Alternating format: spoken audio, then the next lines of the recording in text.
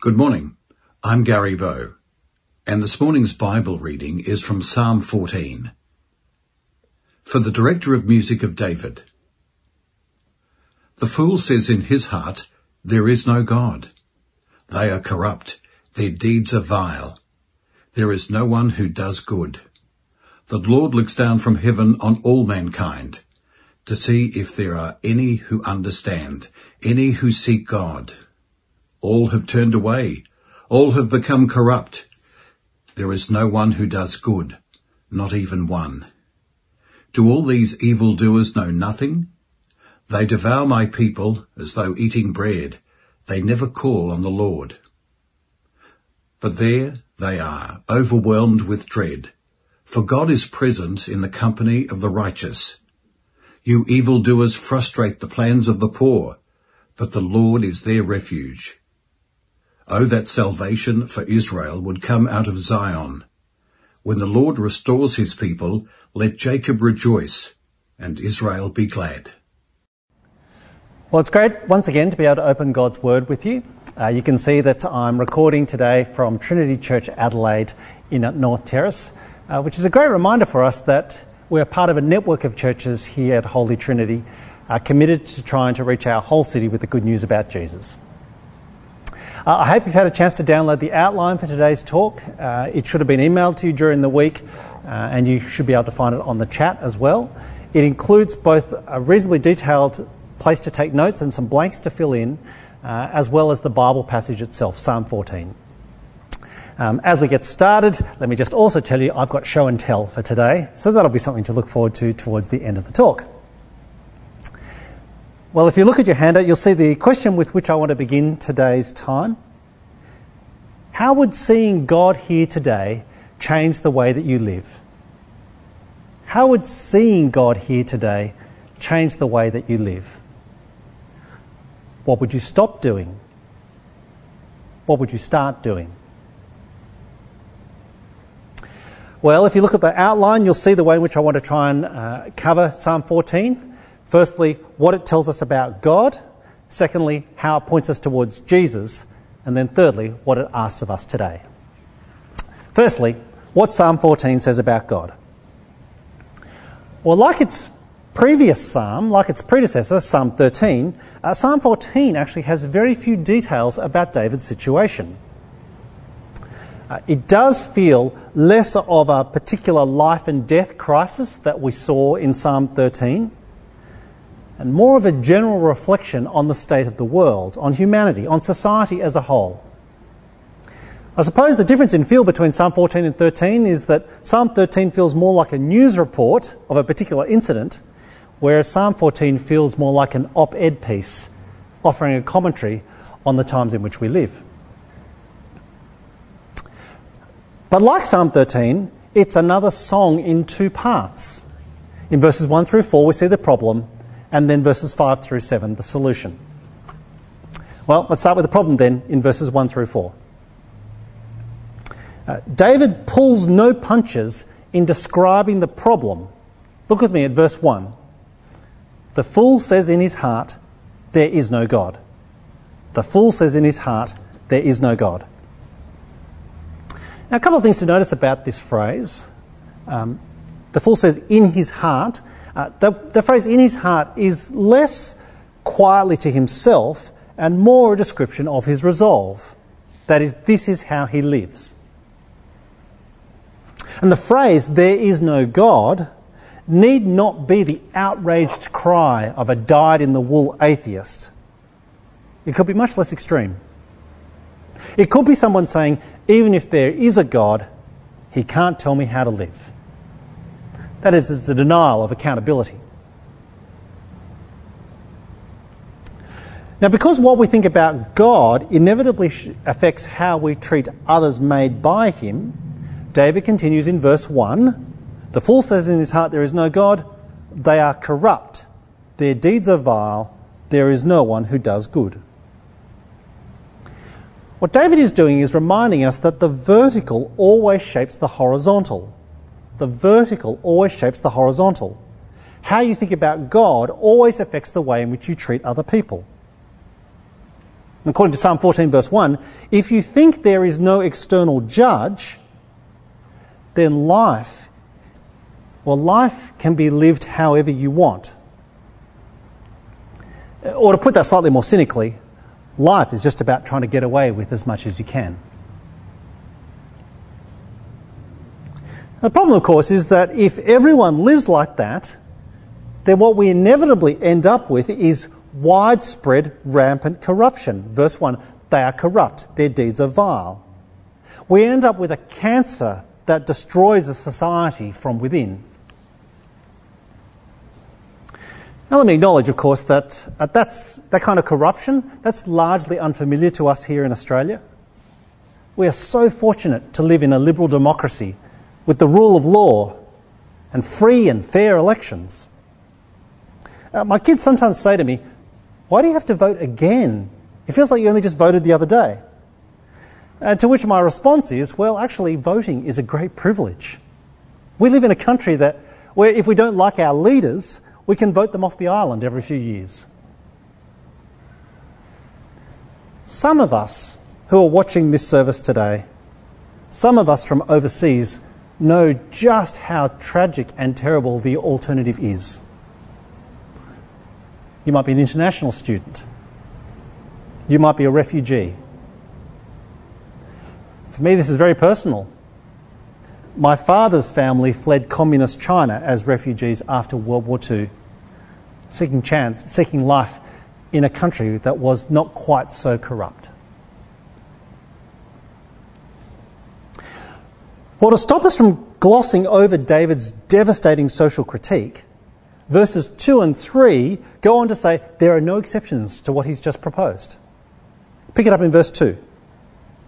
The Lord looks down from heaven on all mankind to see if there are any who understand, any who seek God. All have turned away, all have become corrupt. There is no one who does good, not even one. Well, here is Psalm 14's searing indictment against the entire human race. In fact, it's a brutal commentary on the human condition. This is what theologians call, and are printed there on your handout, this is what theologians call the doctrine of original sin. The doctrine of original sin. This says that all of us are born into sin. All of us are born broken and corrupted in some way. The way I try and describe this to the students who I work with on campus at ES is that I say to them that, much as I hate to admit it, in the end, the doctrine of original sin says that the only thing stopping me from becoming a megalomaniac dictator is opportunity. If I had the chance, that's what I would become. Well, let me pause and ask, what do you think? What do you think? Has David overreached in his diagnosis? Or would you say that's very harsh but fair? Well, my reflection with half the year gone by is that I think 2020 confirms that David could be describing Australian society at this point. So as I think back over the year that we've had, we began the year with some of the most wonderful acts of kindness. Now, I know this feels like a lifetime ago, but do you recall that extraordinary outpouring of generosity around the bushfires back in January? We've seen that, and I don't need to remind you that in the last few months, we've seen the very worst of humanity. Now, of course, we've seen the insane panic buying of ridiculous things. We've seen the blatant rule flouting, usually by celebrities who say this doesn't apply to me. But we've seen appalling racism. Appalling racism. I was talking right back at the start of the outbreak with someone from the church that I attend. She's an ED doctor, an emergency department doctor, who is Asian.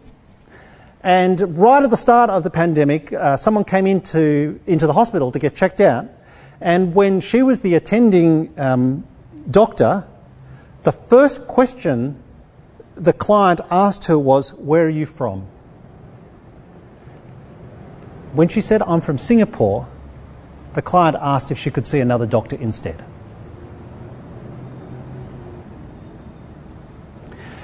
Now, partly this raises the question, of course, is there any good in us? Is there any good in us at all, given this rather bleak picture of humanity that Psalm 14 has painted? To which I want to say, yes, of course there is. There must be good in us. We are made in the image of a very good God. But at the same time, even when we do good, our motives are tinged with impurity. Our motives are tinged with impurity. And that leads to what theologians call, and again I printed on your handout, a different doctrine, the doctrine of total depravity. The doctrine of total depravity. Now, you'll be pleased to know I'm going to leave that happy topic for another time.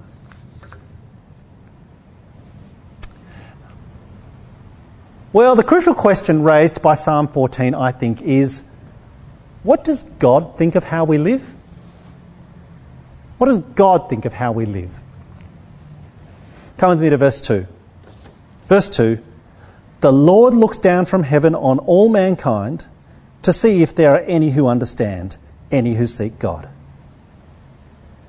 The Lord looks down from heaven on all mankind to see if there are any who understand, any who seek God. Now, this is a really striking image, I think, to have God in heaven looking down on all mankind. The image, I think, that comes to mind is that, well, humanity are like tiny little ants scurrying around, trying to do their business, whilst the God on high sees the big picture. Now, don't mishear me. David is not suggesting that the God in heaven is somehow remote or unapproachable. That view is called deism. It's a very weak form of theism. David's not suggesting that because, well, you would have noticed in verse 5 that David insists God is present in the company of the righteous. God is present in the company of the righteous.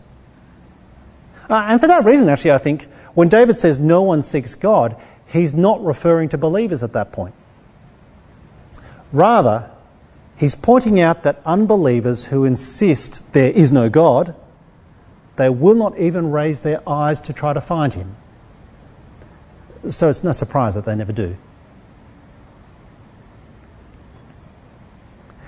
And that leaves then David's last grim example of how the vertical shapes the horizontal, how what we think about God affects the way in which we treat others.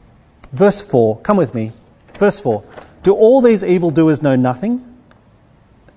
They devour my people as though eating bread. They never call on the Lord."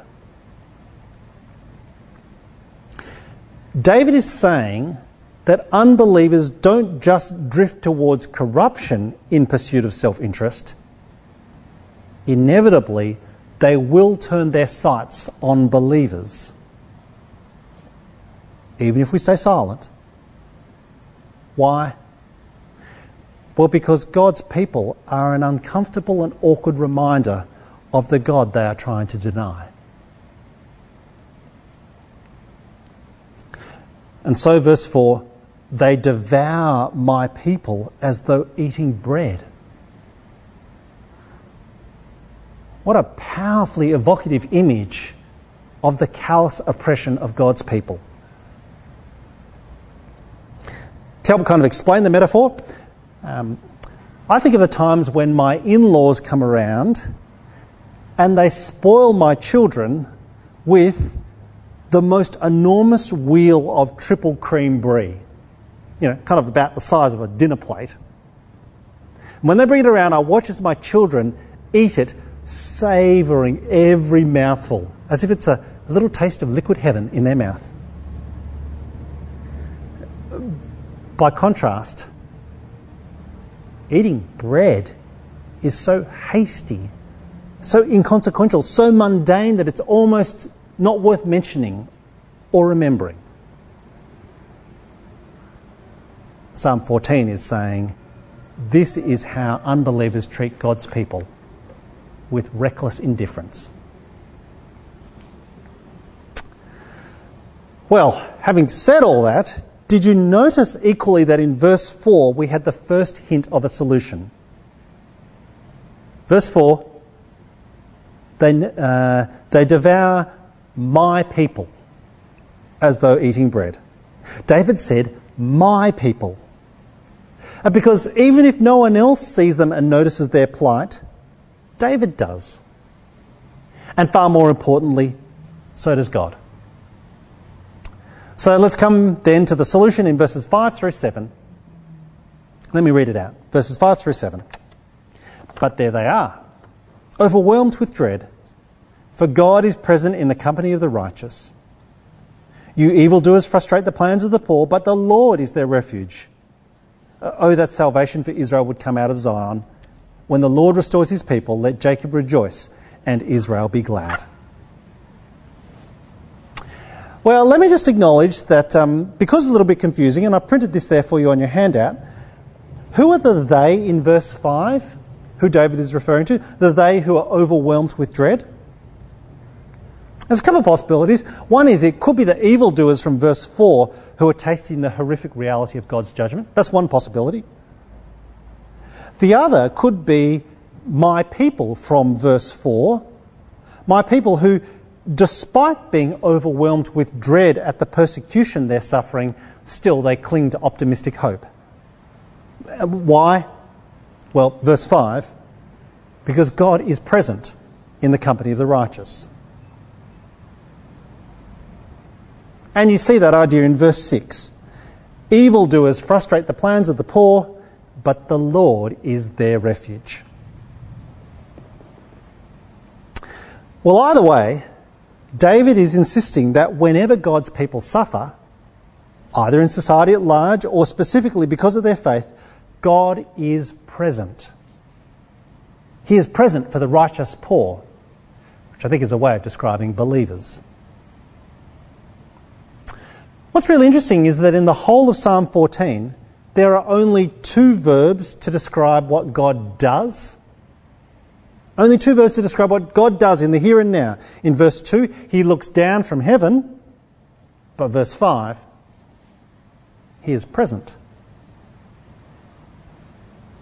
So despite the fool saying there is no God, despite evildoers frustrating the plans of the poor, so it looks as if they're getting away with it, as if the rich get richer, the poor get pictured, nothing ever changes.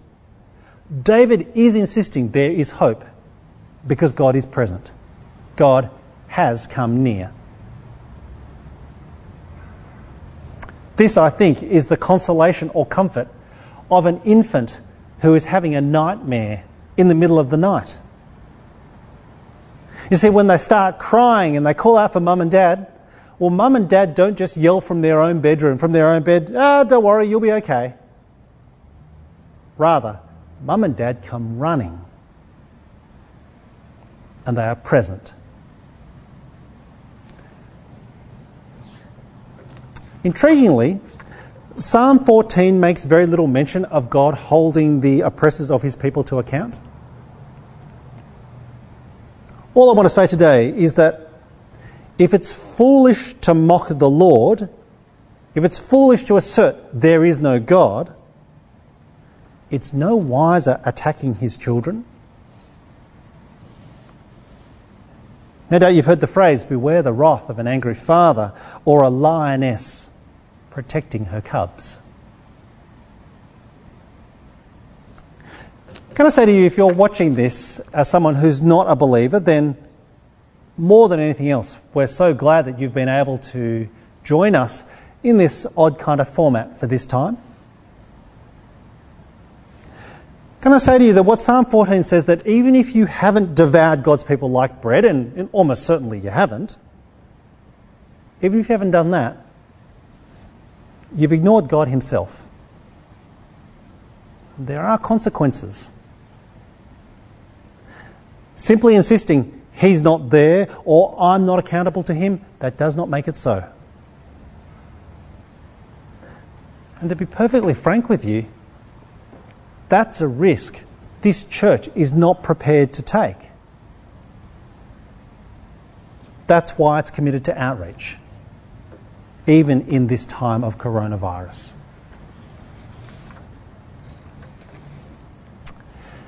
And yet where Psalm 14 concludes in verse 7 is with hope.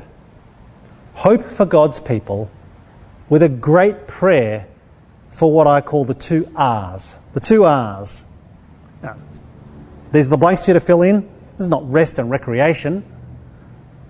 This is restoration and rejoicing. Restoration and rejoicing. Verse 7. Oh, that salvation for Israel would come out of Zion. When the Lord restores his people, let Jacob rejoice and Israel be glad. See, like Psalm 13, the appropriate response to God's intervention is to rejoice. Although you'll have noticed there in verse 7 that salvation for God's people is said to come out of Zion. Zion, also known as the city of David, the author of this song. It's a hint, I think, of the fact that this psalm is probably from later in David's life, after he'd captured Jerusalem. And that leads us then, having reflected on Psalm 14, very briefly to how it points us to Jesus and point 2. So, how does Psalm 14 point us to Jesus? Well, as always with the Psalms, in so many different and wonderful ways. Here are just a few. In Jesus, we see that salvation is not just for Israel from Zion, it is for all peoples. Because it's Christ who sends us to the ends of the earth to make disciples of all nations. And likewise, we've seen how in Psalm 14 the vertical shapes the horizontal. Knowing we live in God's world, under God's rule, it influences every decision we make. Not just to avoid corruption, that's detailed in Psalm 14, but put much more positively, to choose to love God and love our neighbour as ourself, as we see in the parable of the Good Samaritan. But the one that I particularly want to point out today is that as Christians, we see that in Christ, God is present. God is present. God has come near. He is Emmanuel. That just means God with us. And though Jesus has now ascended to the Father's right hand, he has sent his Spirit to be with his people.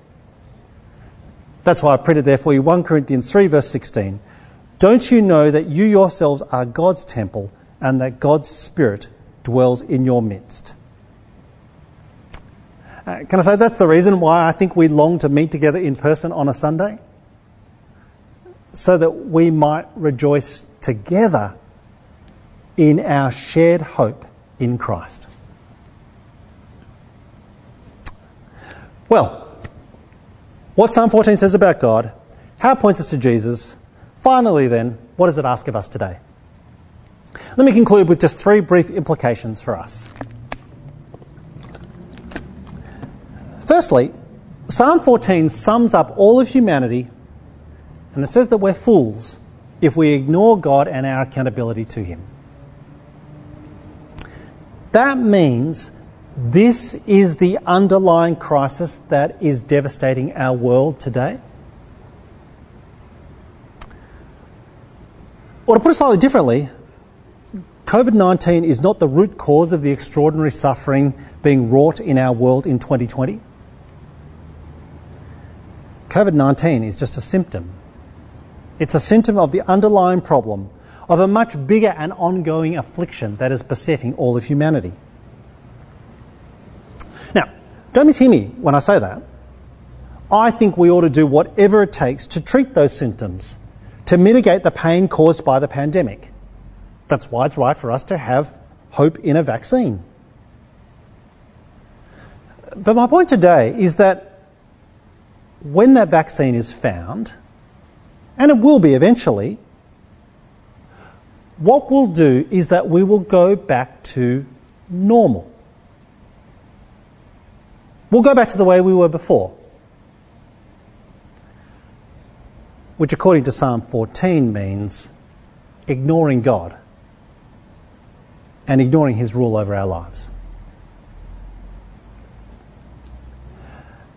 Seems to me, therefore, that if we only ever treat the symptoms and not the underlying problem, we're going to be back in crisis mode again soon enough, just with a slightly different manifestation of the problem. Because the fundamental flaw is still the same: our rebellion against God.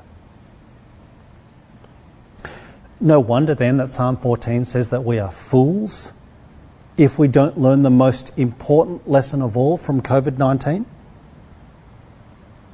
That lesson is that we cannot help ourselves, that we desperately need God's help, but thankfully that in Christ, God has come near and He has done something about it. Second brief implication. Throughout Psalm 14, David insists that God's restoration of his people will come at the end of time, not now. You see, Psalm 14 ends with a confidence of God's future salvation, but there's no expectation of deliverance right here, right now. True, God is present in the company of his people, but did you feel how Psalm 7, verse 7 concluded? Oh, that salvation for Israel would come out of Zion when the Lord restores his people. That is, Psalm 14 never promises that God's people will be saved from evildoers in the here and now, only at the end of time. And I'm reminded at this point of Jesus' many parables about the sheep and the goats, or the wheat and the chaff. The sifting only takes place when Christ returns.